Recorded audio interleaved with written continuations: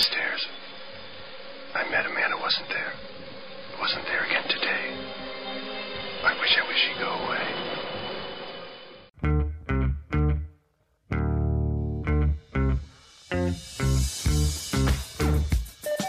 TGIF, it's Manson Mitchell with Gary Manson, Suzanne Mitchell.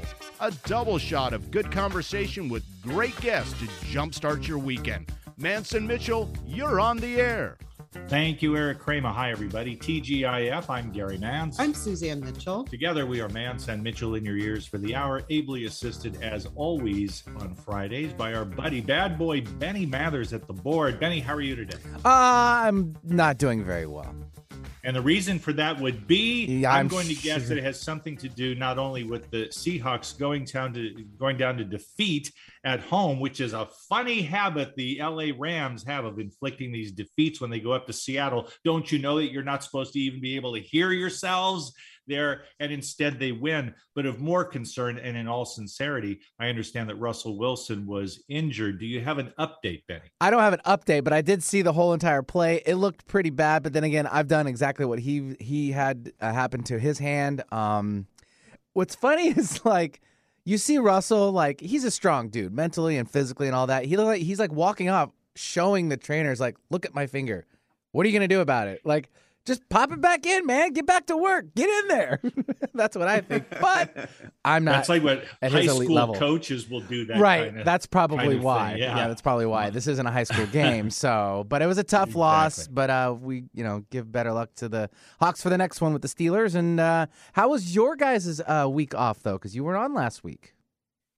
We went to the Mouse House. The Mouse House.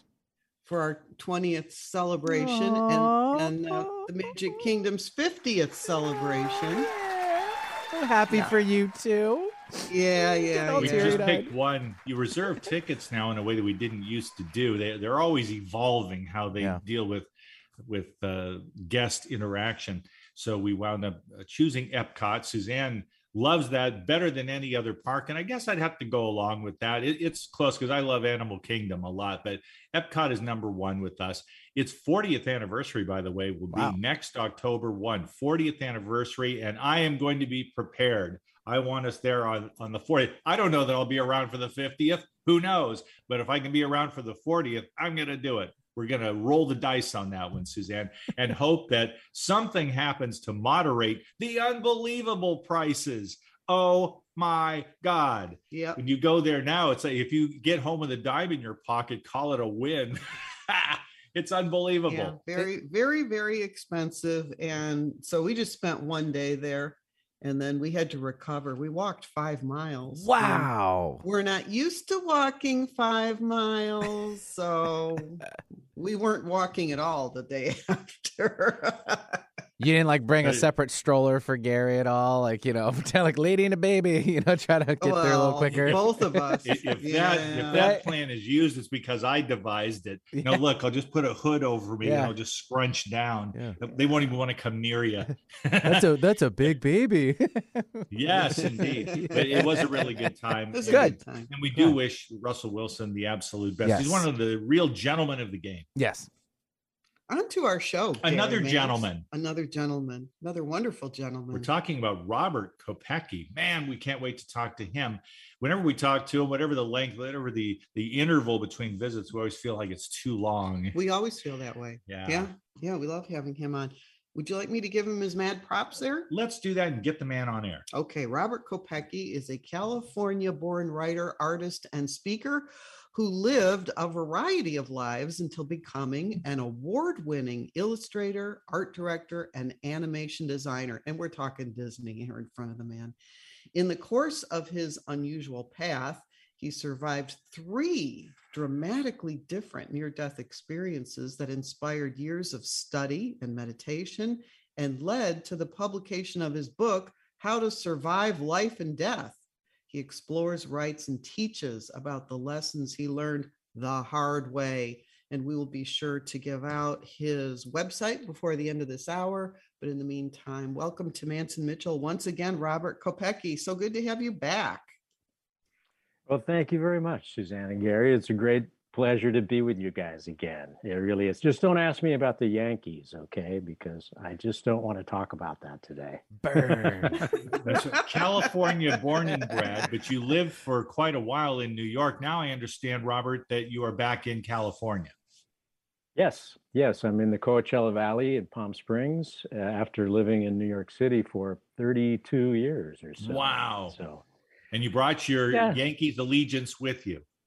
I did. Yes, I'm afraid to say I did. I'm stuck with that. Although, I grew up as a Dodgers fan, and so I'm okay with what's going on right now.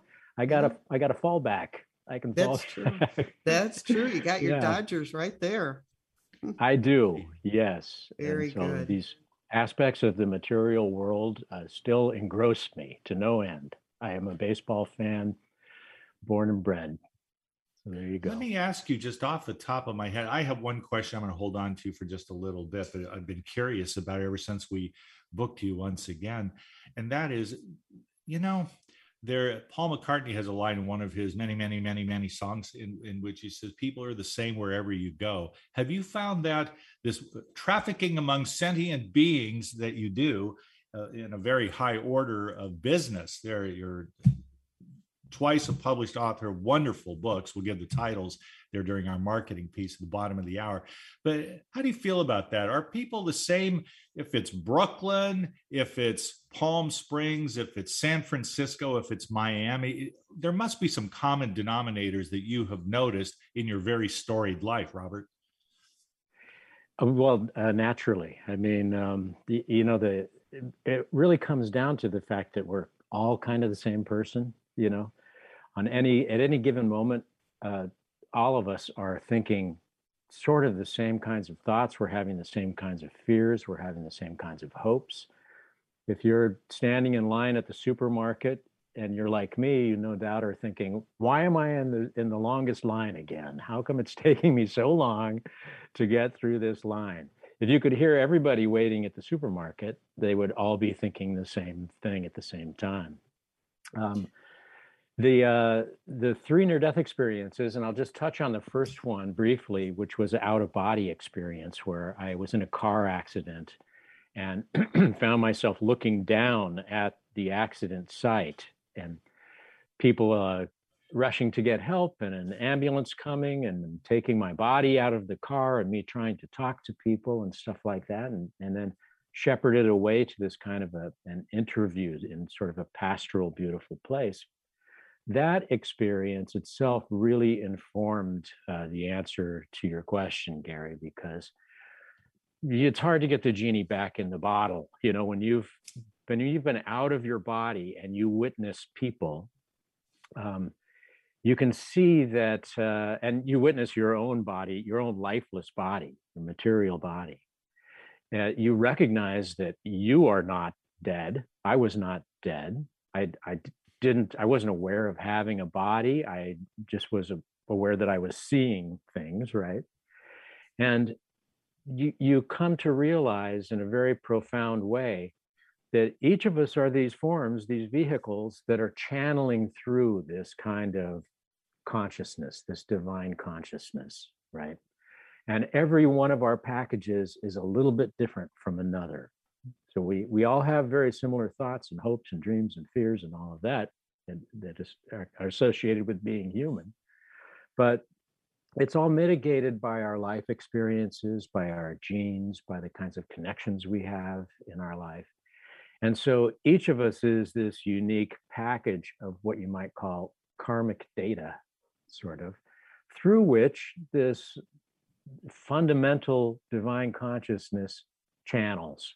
And so when I walk around in my regular life, my regular day-to-day life, and somebody comes up to me and they have a problem, or they're behaving badly, or they're incredibly wonderful people, I can see that this divine consciousness is channeling through that package of karmic data. They are telling me who they are, what has formed them in their life, and I can identify with them with that kind of compassionate detachment in a way. So when I see people and I think about what our similarities and differences are, it's kind of through that lens, it's through that filter of recognizing each person as being a channel. And that's, I talk about spiritual technology. It's like everybody is receiving spiritual Wi-Fi, and it depends on how good your connection is, kind of. Robert, it's interesting to me, and I'm kind of smiling here about the synchronicity of where you jumped in, since we didn't go over the specifics of what we wanted to talk about. But what you said was really exactly where Gary and I were thinking we would like to go today. We have 2 of your books. Have you written more than 2, or you just have the 2? No, just the 2. Okay. Yeah, just the 2 for now. The second book is How to Get to Heaven Without Really Dying, Wisdom from a Near-Death Survivor. We have heard repeatedly from people who have had near-death experiences that the experience is so wonderful when you're out of the body, that there is this sense of unconditional love and a peacefulness that you don't have here on earth. And when people come back from having been died for some period of time, seconds, minutes, hours, and they come back, they know that there is a heaven. They've experienced a heaven. And you're in your book, How to Get to Heaven Without Really Dying, has some great ideas in it about how that can happen. And that was one of the things we wanted to talk about today from the last chapter of your book. You touched on the school of fish and also flocks of birds that has been called to our attention. We've learned the word murmuration. So when you see birds that are all turning at the same time, or fish that all of a sudden take a different path suddenly, they are all in sync together. And what Gary and I wanted to ask you about was about, rather than immediate changes, what about small changes that are cumulative in individual people? How can the individual actually turn the whole flock around, or the whole school of fish around? And you talk a little bit about that in your book. So that's where I'd like to go. We want to know how one person can make a difference.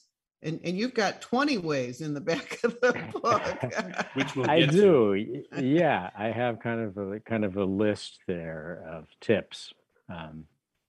Small changes. That's a really interesting subject, because that is hand in hand with what I was just talking about, the out-of-body perspective on things. When you have this kind of perspective on the world, when you can sit back from it as an objective witness, and if you were to be able to hold the planet at arm's length, as many near-death experiencers are able to do. Oftentimes, near-death experiencers talk about being in outer space in their experience and witnessing the Earth from a distance, kind of thing. You realize that all the life on the planet is one, that it looks like a 5 o'clock shadow. Humanity looks like a 5 o'clock shadow kind of on the globe.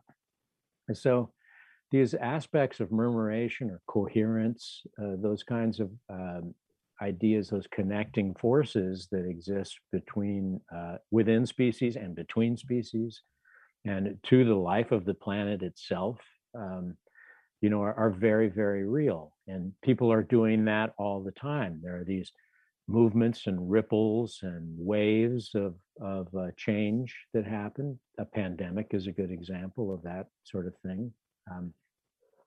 And so we're constantly subject to that. Of course, those forces are too big for us to take on by ourselves. And we really only are responsible for what we're able to do about anything. And so in that sense, this is a struggle of the individual in that way. that each one of us is trying to, Joseph Campbell put it well. He said that we were here to answer the metaphysical impulse to transcend the delusion of separateness. You know? Yes. Yes. And so we're all kind of doing that all of the time.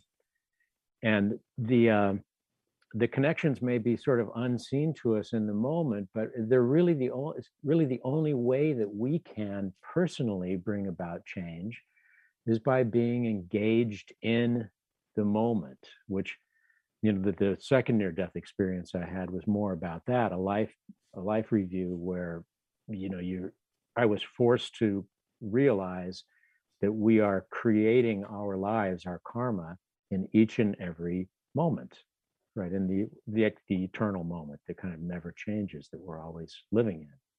So I can only do what I can do right now. I follow certain principles that are, I think, the principles that one would expect to find in heaven, which are like kindness, honesty, humility, forgiveness, compassion, and service, those kinds of things. And by bringing that into my life and having that kind of presence and engagement in my life, I follow this sort of coherent movement that is moving through humanity. Consciousness is spreading all the time. You know, we live in a world where everything's starting to talk to us. You know, I'd say my pen is talking to me. Consciousness is kind of enveloping and growing, and there's kind of a race going on between this sort of the exploitation on a material level of the planet and the growth of consciousness as the spiritual solution to our problems. Now, when you look at communities of species, the changes do not come from one individual stepping out and saying, "Hey, everybody, follow me." They come from this sort of mass alignment where each individual comes to a realization at the same point that something needs to be done for the survival of the group. They feel that within themselves, that arises within themselves. And then you get essentially to 51%, kind of. Mm-hmm. And then the flock changes direction. The school shifts. Mm-hmm. And it's hard to think about that as human beings because, of course, we're so egocentric. We're so self-centered, you know, it's so easy to get caught up in all the little stuff. But the little stuff is where it starts for us. You said earlier, when you're standing in the grocery store line, we're all thinking the same thing at the same. I think that's part of what you're talking about with coherence, which is a great quantum physics word, or murmuration, is that you do have a whole group of people that are all kind of thinking the same thing. You know, why am I in a line that's not moving? You know, where's the shortest line? Why am I in this line? Why does this always happen? And so you've got a whole group of people that are all having that same thought. And I'm really curious about your saying that you see that, you know, part of it is about using up and destroying the planet, and part of it is about people waking up a little bit. Has it always been that way, do you think? That there've been that divide, or do you think it's more pronounced now? I mean, we talk about the divisiveness in politics. Are we just more aware now of how divided things can be? You know, the waste of materialism versus the idea of being more environmentally conscious. I mean, what is happening there, do you think? Do you think that we're really making a shift? Are we really making a change? Or do you think it's just always been that way? I think it's always been that way. It's always been at a different scale because at this point now we have the technology to know about it all instantaneously all over the planet. And we also have approaching 8 billion people, I think, something like that on the planet. That's the first time we know of that's happened.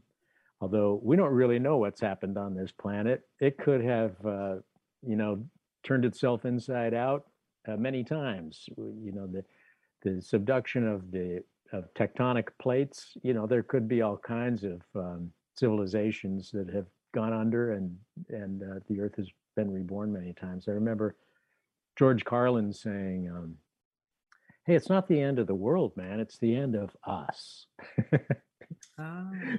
Which I think has been something that people have felt over and over and over again. When Rome fell to the barbarians, people just like us were sitting in togas going, "Oh my God, this is it. The end of the world has come," Well, the end of our world came. And this lesson that we're being taught over and over again about how there's a spiritual solution to everything, about how material aspects of life come and go and are always changing, that things we do are not reversible. We're not the masters of this whole thing. We're not in control. These kinds of lessons have been learned, have been taught, by the world over and over again throughout history. They seem particularly relevant and particularly powerful now because of this spread of consciousness, because I can be in touch with my dad halfway around the world right now, instantaneously. And that was never possible before. So it's also becoming very clear, given that we can see the effects of climate change every day, accelerating at a speed, that's more rapid than any of us would want to have happen. And we're forced to confront this reality, this changing reality, that all of this can change much faster than we might think.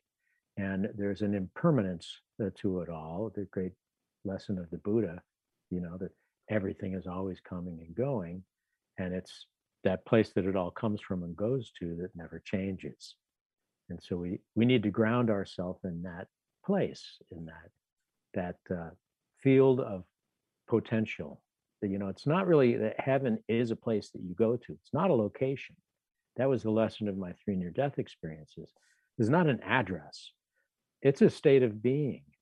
It's a relationship with this boundaryless fundamental field, this matrix of loving intelligence and miraculous infinite potential that we exist in here in this life and in lives after this, and presumably in lives before this too. Robert Kopecky is our guest. I think now would be a really good time to take our one and only break of this hour. There's something I want to ask you about, Robert. It's a very, very personal question regarding your near-death experiences. And of course, we have the marketing piece to get to on the other side of a short break so that people can find out more about you, especially online. They can get up close and personal. There are a couple of books we want to mention. The first is How to Survive Life and Death, a guide for happiness in this world and beyond. And Robert Kopecky is also the author of How to Get to Heaven Without Really Dying, Wisdom from a Near-Death Survivor. That's who he is, or a lot of who he is, and he has a lot of great things to say. Robert Kopecky is with us, and just a couple of minutes from now, we'll get back into the flow of conversation, and we'll find out more about what he has going. He's sought after, by the way. That's the thing about Robert, is that there are people in high places who want him to tell his story, to speak his truth with a bigger and bigger platform, richly deserved, I think. We are Mance and Mitchell. You're listening to Seattle's home of alternative talk, AM 1150, and we will be right back. Hi, everybody. This is Anson Williams from Happy Days, and I'm so excited to tell you about American Road. It is the best car travel magazine in the world. They have the most fantastic adventures detailed in each magazine with all your itinerary. We could just jump in the car with your family and have the most fabulous adventures you've ever had in your life. Please get a copy of American Road and start your own adventure. Staying connected with Gary Mance and Suzanne Mitchell is easy. Just go to manceandmitchell.com for the latest info on topics and guests. Friend Gary Mance and Suzanne Mitchell on their Facebook pages and like the Mance and Mitchell show page at facebook.com/Mance and Mitchell. If you're on Twitter, share a follow with Gary and Suzanne at Mance Mitchell. Join Gary and Suzanne Friday and Saturday mornings at 10 a.m. for an unusual show that covers everything from personal growth to the paranormal. Here's an amazing act. Here's a tremendous act. Here's a startling act. The amazing, the thrilling, the greatest, spectacular, incredible, exciting, wonderful, world-famed, most unusual novelty act. The home of the A-Team of Alternative Talk is ManceandMitchell.com. Heard right here on Alternative Talk 1150 AM or streaming live from your computer anywhere. Terry Loving wants to help you with your online marketing challenges right now. She has several courses she is giving away to help you get your business working for you online. Yes, giving away. WordPress websites are her specialty, yet her technical skills go way beyond that. Check out her blog at terryloving.com or email her directly at terry@terryloving.com. That's terry@terryloving.com. On Friday, Mance and Mitchell welcome Robert Kopecki, who, after living through 3 near-death experiences, discovered that you don't have to die to go to heaven. On Saturday, Mary Lee LeBay shares her expertise in hypnotherapy and past life regression, and even shares a technique that you can use yourself. Bringing you mastery and mystery since 2007. We are Mance and Mitchell, Friday and Saturday mornings at 10, right here on Alternative Talk, AM 1150. You found us. Maybe you've been guided to listen. Alternative Talk 1150. Welcome back to Mance and Mitchell, and our guest this hour, Robert Kopecki. Robert, we love both your books. They're on our shelves, and right now they're sitting in front of us. If people would like to connect with you, what is your website and where can they get your books, and anything else you'd like to share with our listeners? Sure. Well, at www.robertkopecki.com is one place. The place where I'm most active probably is robertkopecki.blogspot.com. That's where I'm posting essays and the like. And where on the desktop version, you can directly buy books, particularly if you want them signed. Their availability has been in flux a little bit because Konari, who published the first book, went out of business, and Mango Publishers now has that. So that's available at Mango Publishing. And Llewellyn, who does a lot of Wiccan stuff and horoscope, astrology and stuff, they discontinued it, but it is still available, the second book, How to Get to Heaven, but it's still available, and it's available on my blog or, on regular booksellers and stuff. It's out there. Excellent.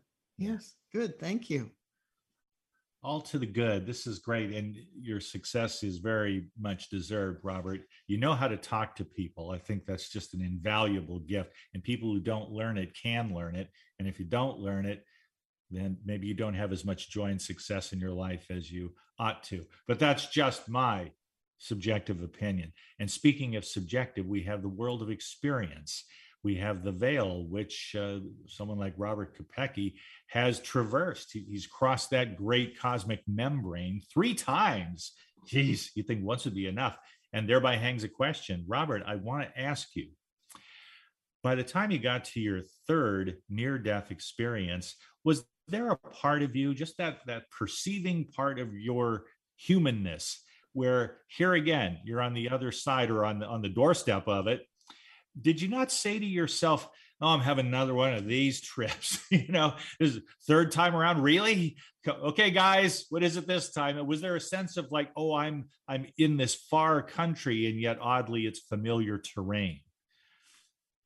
Well, something. I each time it happened, I had justifications to sort of reconstruct my life via my ego.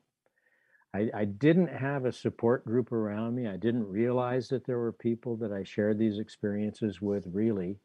I wanted to sort of get back to my life and get things back on track, because when I talked to people about these, they looked at me, funnier than usual kind of thing. And excuse me, it wasn't until a couple of years after my 3rd one where I had this kind of shift take place, because there's a lot of effort that goes into maintaining that level of denial, And that's really kind of what I was doing then. I was trying to go on about my business as though it were business as usual, and it wasn't. It just wasn't, and it couldn't be. And when, despite outward appearances and sort of the material realities of my life, which were quite good, when that whole sort of structure fell apart on me personally, and it happened around 9/11, I had this kind of realization. I was present at 9/11, basically. I was in downtown Manhattan. I had this what you might call a paranormal experience of the sensation that there were all of these liberated spirits around me.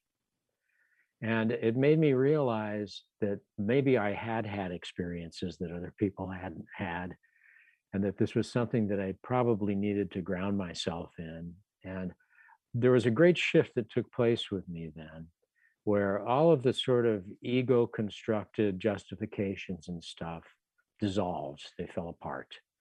I ended up getting this this cabin on the Upper Delaware River that I've talked to you guys about before, where I actually, sat on a rock by the river for years. I developed a meditation practice.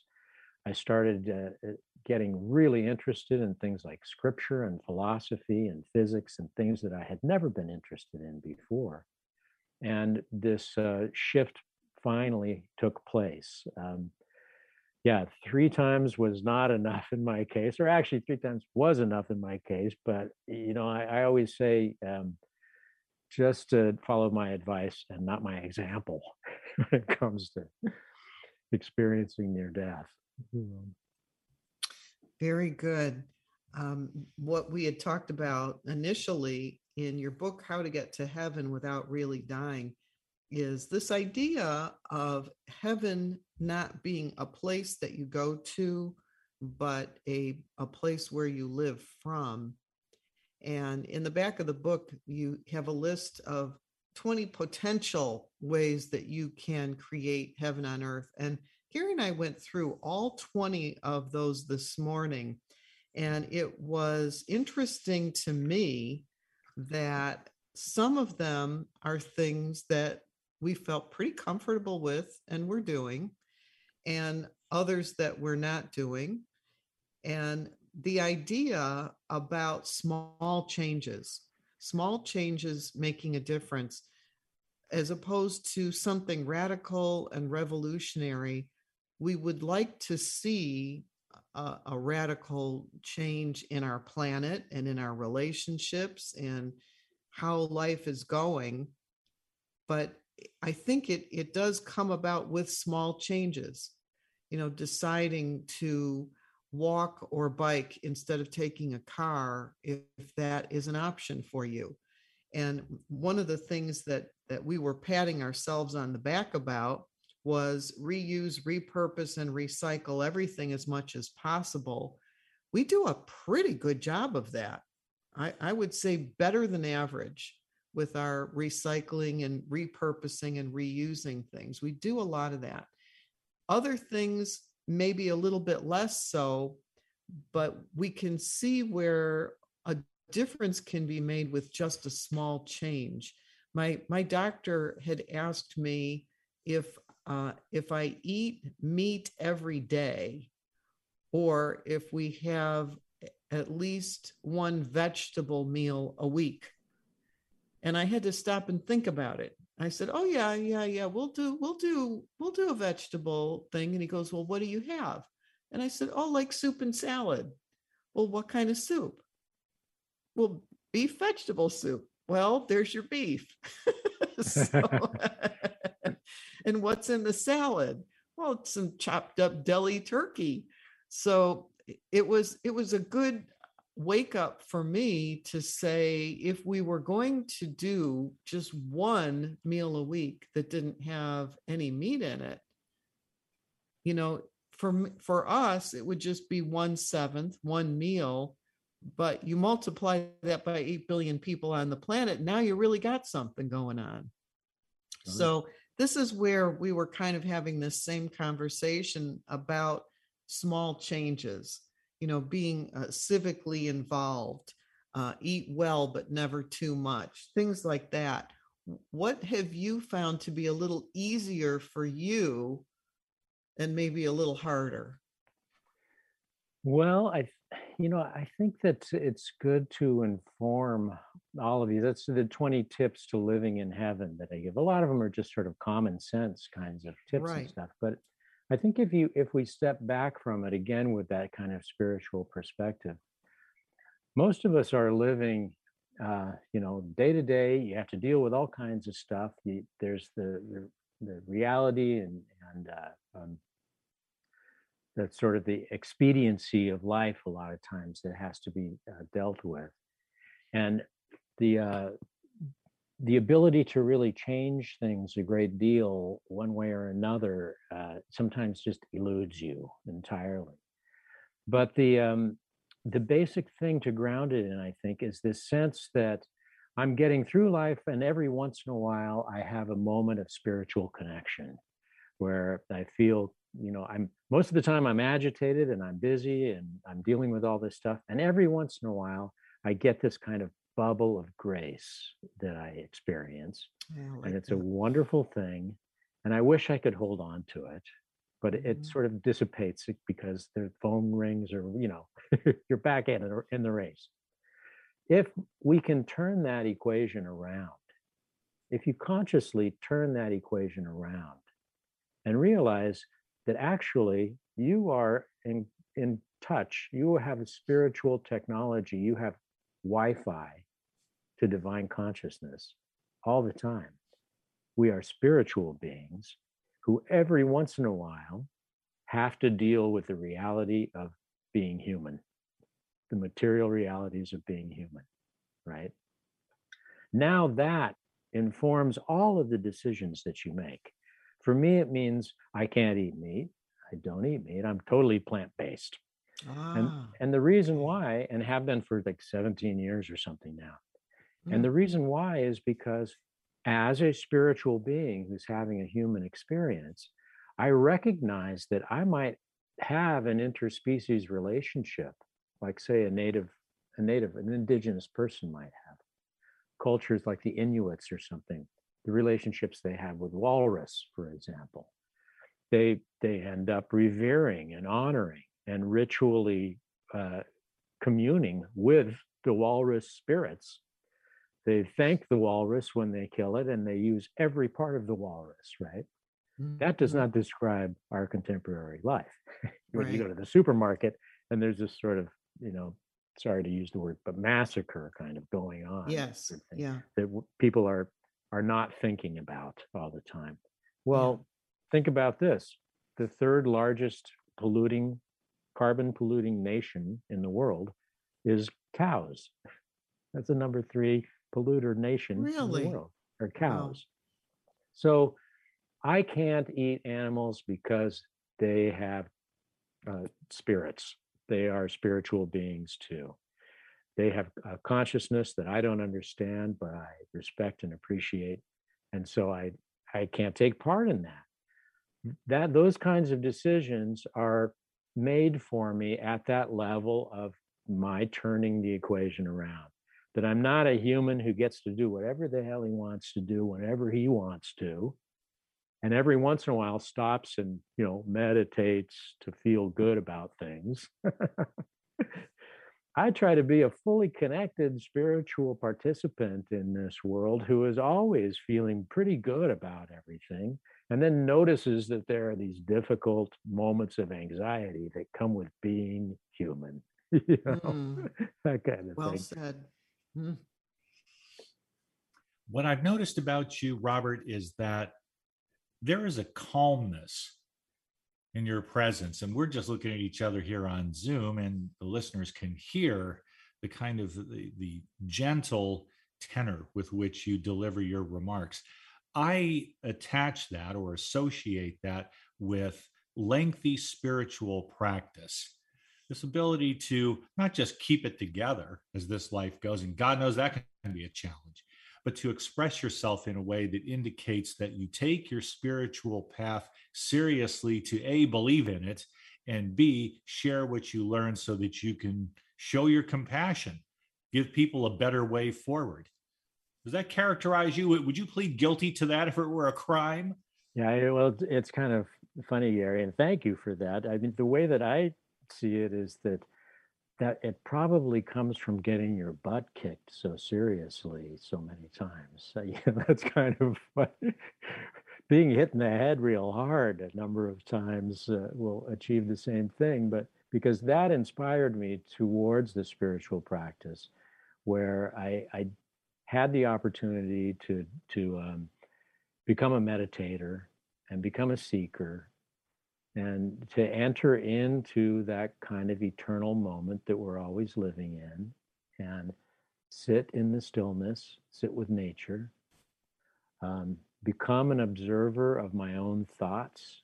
These are things that meditation are really good for, where you can objectively see the sort of madness that's going on inside of my head all the time, that voice that's talking to me, and remove myself from it with some sort of compassionate detachment, like I mentioned before.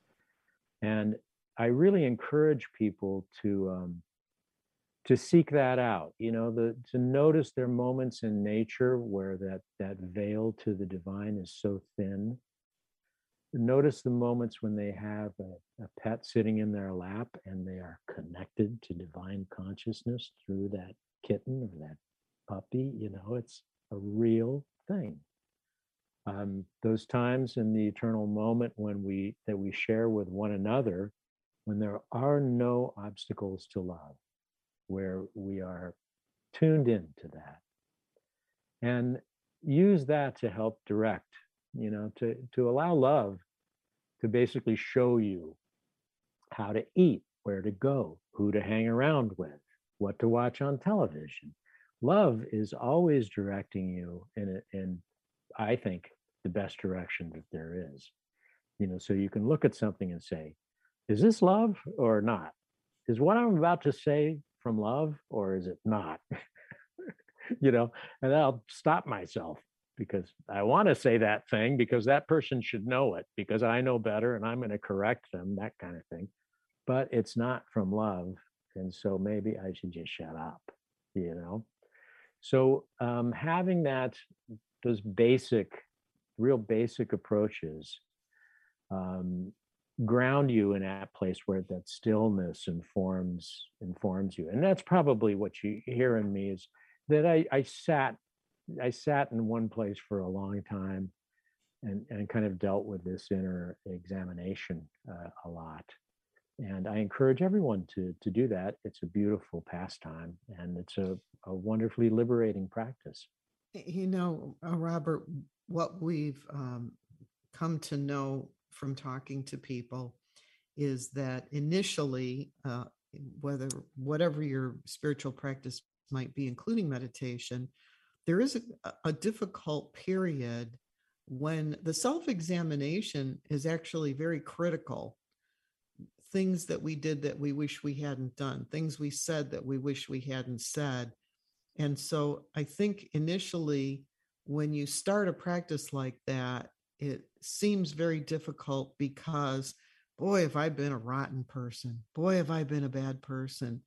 And it also seems to get to a place where you're at, you have to get underneath all of that to what the real truth is. When people are acting out, I have a tendency to say they don't know who they are, because if they knew who they were, they wouldn't be acting out like that. They are divine, wonderful people. They just don't know it and they don't act like it. And so It's like, that's what's really at the bottom of all of it, that divinity, which is in each of us. But it doesn't come immediately when you first start that spiritual practice. Would you agree with that? No, yeah. That's really the struggle, is we have this dual nature, right? Where you are engaged in the material world and you got to show up for it. You got to pay your rent. You've got to work. You've got to take care of things, So becoming a tree hugger who sort of surrenders to the flow of life can not seem very practical to you at times. Right. And it's not until you realize that surrender is a strategy because the way the world is going is much bigger than you. You know, I'm not going to change a lot of things in this life. I can show up for them with a kind of a presence.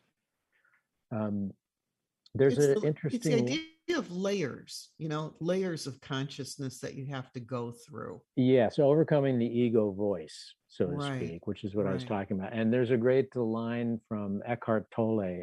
Probably a lot of your listeners know about him, the Power of Now fellow, where he said that I realized one day that I hated myself.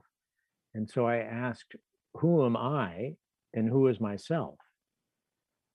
I had that experience that I described breaking free of finally, which is I felt kind of like a prisoner in my life. I felt like there was a me that wasn't able to come out and live because I had sort of painted myself into a corner, and there were expectations and responsibilities and, you know, all these things I thought I had to measure up to.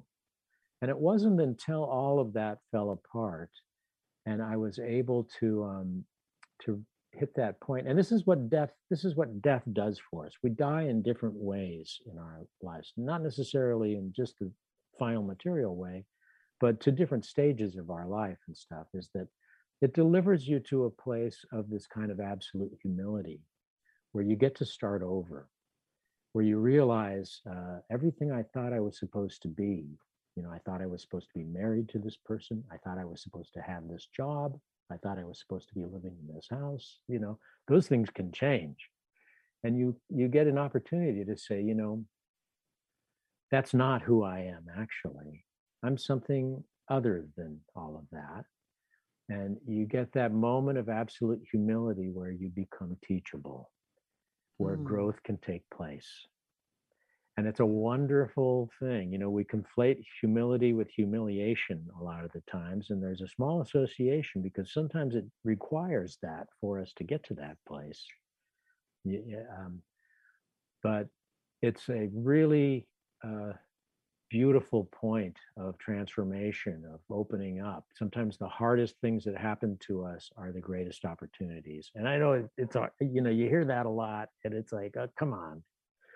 But it ends up being true because you do have an opportunity to confront what doesn't work in your life and how you need to change to make it work. Things don't get better unless you change. Suzanne's looking at something else to which she will refer. Well, we talked about going through the crisis door for change, and there was something that Robert said similarly about transformation. But go ahead. I just wanted to know if you got any sense or even an inkling when you had these three remarkable experiences, Robert, of checking in at the doorstep of the other side and then, no, I've got more work to do, or being told such. And so you came back into the body and you do what you do and you are who you are at this moment. I'm curious to know if there was any epiphany, any revelation to you during any one of these experiences that indicated what metaphysicians have told me for a long time, which is when you get over there, you carry your essence. We could say your rank, which is to paraphrase Emerson. You carry the rank of who you are in a spiritual universe. So there's no point in trying to BS anyone, to try to put on some kind of robe of dignity, or as the Who sang, eminence front. Do not do that because you can't fool anybody much over there. You are who you are and you are recognized accordingly. Does that seem real to you? Did you experience anything that hints at that? Yeah, well, you know, my third one, when, you know, I was very badly beaten and I ended up in a place where I had a group of entities that forced me back into life, forced me back into this life because I had a mission, basically. That, you know, it's not a coincidence that that was the one that sort of pushed me over. It was only a couple of years after that that I had the real epiphany that I described earlier that you're asking about. But I did realize that at a level that I hadn't been willing to look at, I was here for a reason, that it may not be to be some kind of superstar. It may be something very simple. It may be to show up for my mother. My wife and I moved back to California. I'm only 2 hours away from my mom now, who just turned 90. And I need to reconnect with that circle in my life. That's part of my karma. And so I have the opportunity to do that as part of this essential mission in my life. Now, it ain't no big deal. It's not something that's going to make the cover of the newspaper, but in my life, it's a very important thing. And so each of us have that kind of opportunity to recognize that it's important, that we're here for a reason, that it's stuff that only I can do. Nobody else can show up for this the same way. And that opportunity then gives me purpose. But, the second book is about perspective, presence, and purpose. It's got those 3 sections. And that's the third section, is that purpose that we have in life, that is not to star in my own movie, where I'm the hero, but just to show up with a quality and a presence for life that helps me put together this package of karmic data that I am, that you're talking about, that I recognize in other people that each person has this unique package of who they are and what they need to be doing and what they need to express and how conscious they are of it, how aware they are. A lot of people struggle with being aware of who they actually are and where they are. Right. And so we're compassionate about that as much as possible. That's what I was saying earlier about people who are acting badly. It's like if they really knew how magnificent they were, they wouldn't act that way. Yeah. Because they really are that good.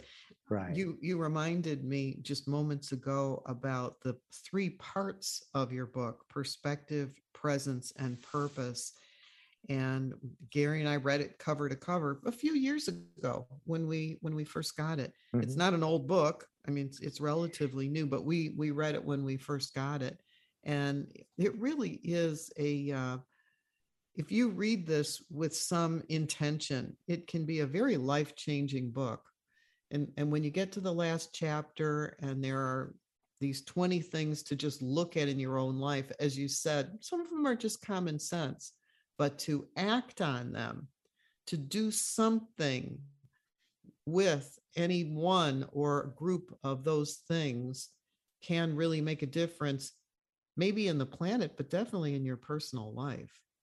Yeah, plant a garden and share the vegetables with your neighbor. Yeah, I like that. Yep. Walk or ride a bicycle. Yep. Yeah. These are not big things. They're not, but they are life-changing. They are. And so, I just want to recommend that people look at How to Get to Heaven by Robert Kopecky. Without really dying. Yeah. That's the important part. Yeah. We've got a minute here. I just wanted to ask you, Robert, do you have a good time with IANDS and other groups that deal with near-death experiences in an academic way, but also in a way that's meant to get out the word about human potential? Do you enjoy all that? I do. That's been a really remarkable experience for me. I've done, 12 or 15 IANDS events, and to discover this community of people and to see the range of it, that's something that has really inspired my recent talks about spiritual technology, is how near-death experiences are all different. There are some things that are very similar between them, but there are other things that are totally custom made for each one of us. And what that tells us about this incredible potential of life, that life really is this gigantic, limitless sort of plastic thing that we can enter into a certain way and kind of co-create. Maybe we can take that up next time. Thank you for being with us today, Robert. Always a pleasure, Robert. Hey, it's so great to talk to you guys again. Thanks so much for having me. All right. Stay tuned for the Christine Upchurch Show and later American Road Trip Talk with host Gary Mance. We're going to be talking about the Hollywood Museum. Thanks so much for listening, everyone. Make this the start of a great weekend.